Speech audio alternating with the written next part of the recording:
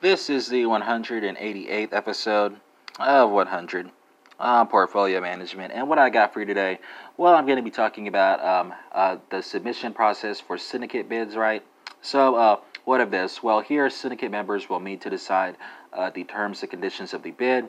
The members must determine the underwriter's spread, the reoffering yield, and the prices it yields to be submitted to the issuer.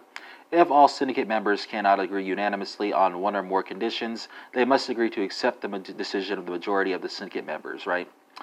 And that concludes this 188th episode of 100 on portfolio management, not of course showing at the possibility of yet more bonus sessions.